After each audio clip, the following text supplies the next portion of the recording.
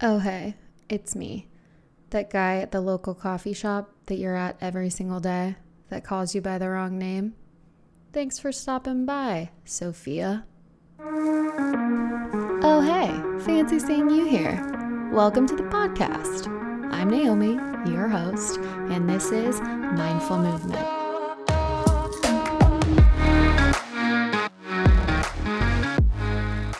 Where we talk about psychology, fitness, nutrition, and how all of those things are kind of the same thing, but not at all, or rather, how they're connected. So let's get to it. What's up, guys? Today we are talking about mycology, mushrooms, the magical little fungus that grows on birch trees. In this case, specifically, chaga mushroom. We're going to keep this one short. YouTube shorties, if you may. This will also be on the podcast. And I'm going to try to keep it short, concise, informative, and just enough to pique your interest, hopefully.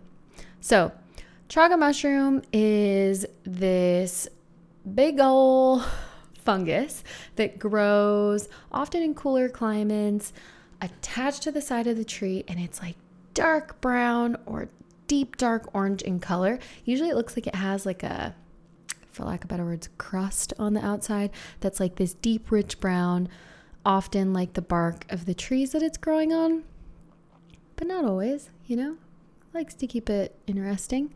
So it mostly grows on birch trees in North Europe, Asia, Canada, the northeastern United States. If you could picture a globe, are you picturing that band of like where it's growing on the planet? I hope you can.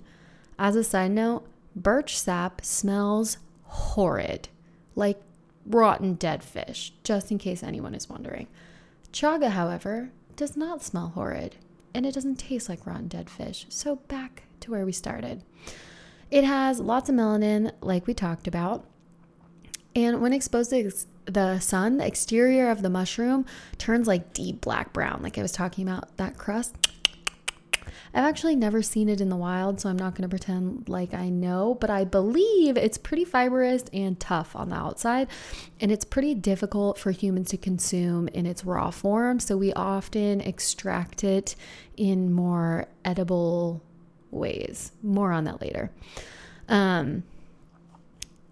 So when looking to supplement with chaga, I'm kind of cutting ahead because this is the most random bit of information that I have. But when you're looking to supplement with chaga, you're looking for something most likely that's in its powdered form. The fresh form, like I stated, you're not going to be able to just like munch on it. You're going to want to extract it through hot water extraction.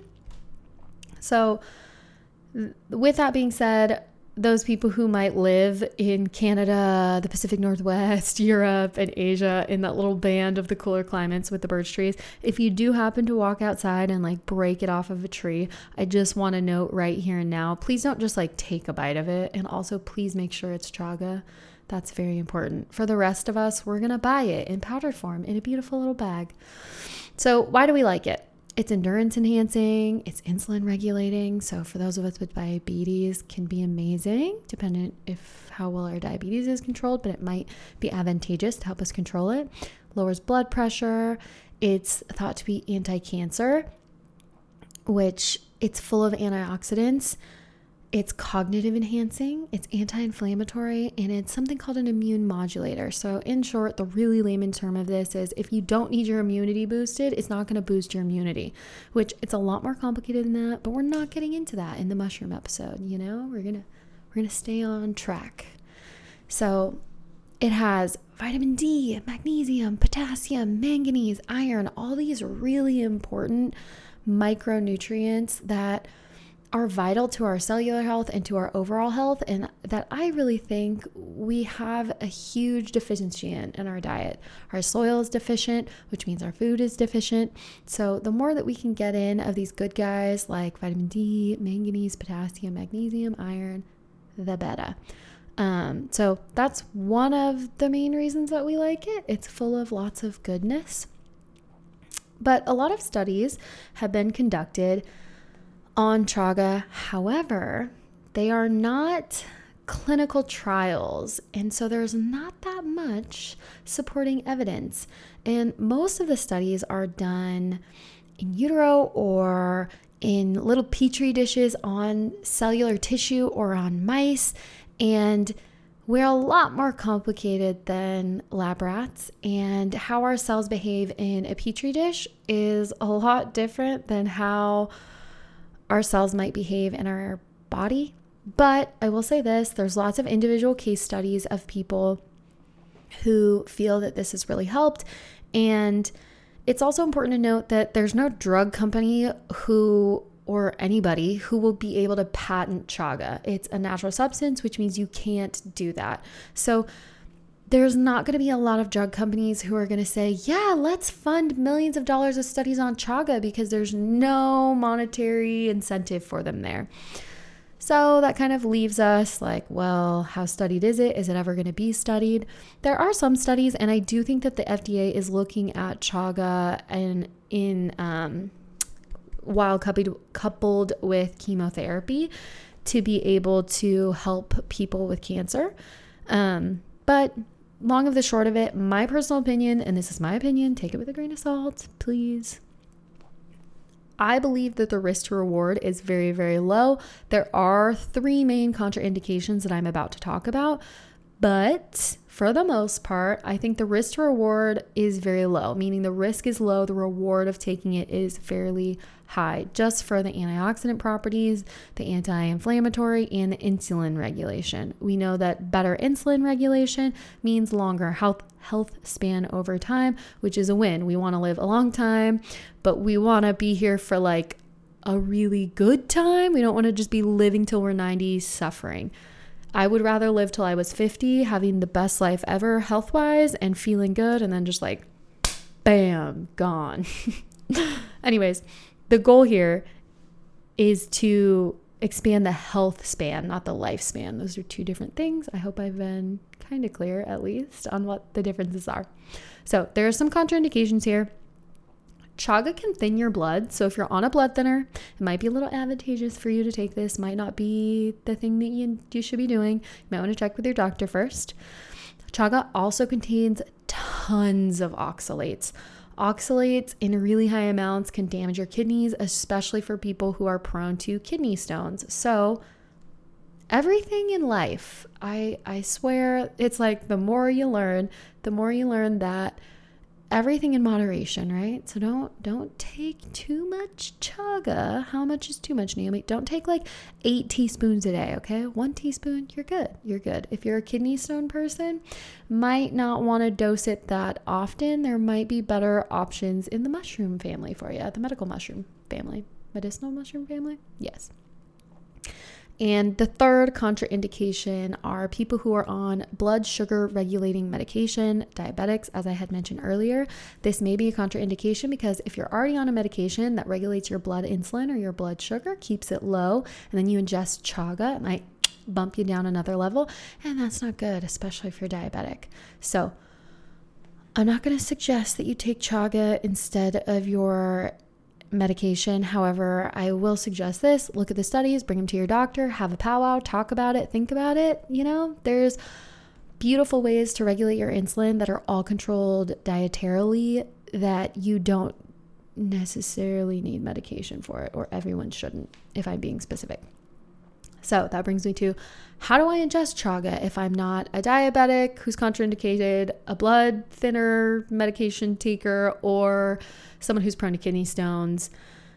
I guess I should also note this. Oxalates are also found in like dark leafy greens. So just keep that in mind if you're looking at dietary form of oxalates. And we're not going to dive down the oxalate hole because it's a really big one, and we'll get there later. We're going to talk about the carnivore diet on the pod soon, so more on that later. Ingesting chaga. It can be made into a tea. This is hot water extraction like I talked about. You can do this with fresh, you can do this with dried, and it's probably the most common. This is how I take it in the morning. I just take the powder, teaspoon in a cup of water, swirl it up. I use like a little milk frother thingy because it kind of sinks to the bottom. And it's actually lukewarm water extraction for me. Maybe I should use hot water. I don't know. I use lukewarm water.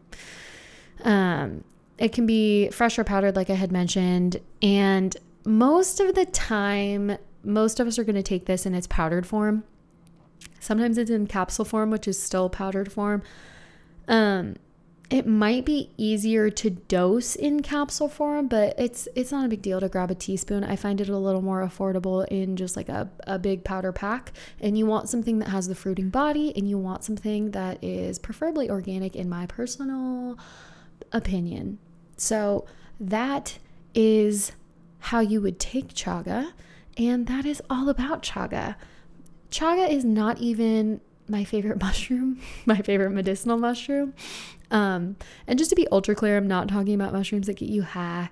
Okay, we're not talking about psychedelic mushrooms. We're literally talking about medicinal mushrooms. Chaga, reishi, lion's mane. There's also a little bit of a cognitive enhancing effect from chaga. It's not the main jam of this mushroom, so to speak, but they have done really awesome studies for the anti-inflammatory properties of it, especially with people who have Crohn's and things like that. Again, those are petri dish studies. So take it for what you may. Build your own beautiful personal opinion. But I like it. I take it. And I find, I mean, we're going to be covering the mushrooms, the medicinal mushrooms, over the next while here. And I find that, I don't know how to explain this, but it seems like the cumulative effect of taking these over a little while is that you just kind of get more done, and you're like, I have more time in the day. How does this happen? I think you're more focused and more dialed in when you're doing a task, and so you're more efficient. That's just my subjective opinion and experience, but I do find that to be the truth. I have a coffee that has mushrooms. I add mushroom powder to my morning every morning, and then I take some mushroom capsules. If you guys want to know about that, I don't know if it's relevant, but drop a comment about it and I can tell you what I take. I can link you to it. But long story short, I take a mix of mostly 3, maybe 4 medicinal mushrooms, my favorite being lion's mane, which we are not covering yet. Chaga is in there, and I do find I feel pretty good on it, and it definitely has the endurance enhancing effects like we had talked about. If you are on the pod, goodbye. I hope you have a wonderful today. Thank you. If you're catching this on the YouTube, we're going to keep going. Thank you for stopping by. Stop by tomorrow, Saturday, when we deliver a lovely another video on who knows what, but we'll decide. You guys are great. Thank you so much for your time, your support. I'm sending you nothing but love, and we'll catch you tomorrow. Bye.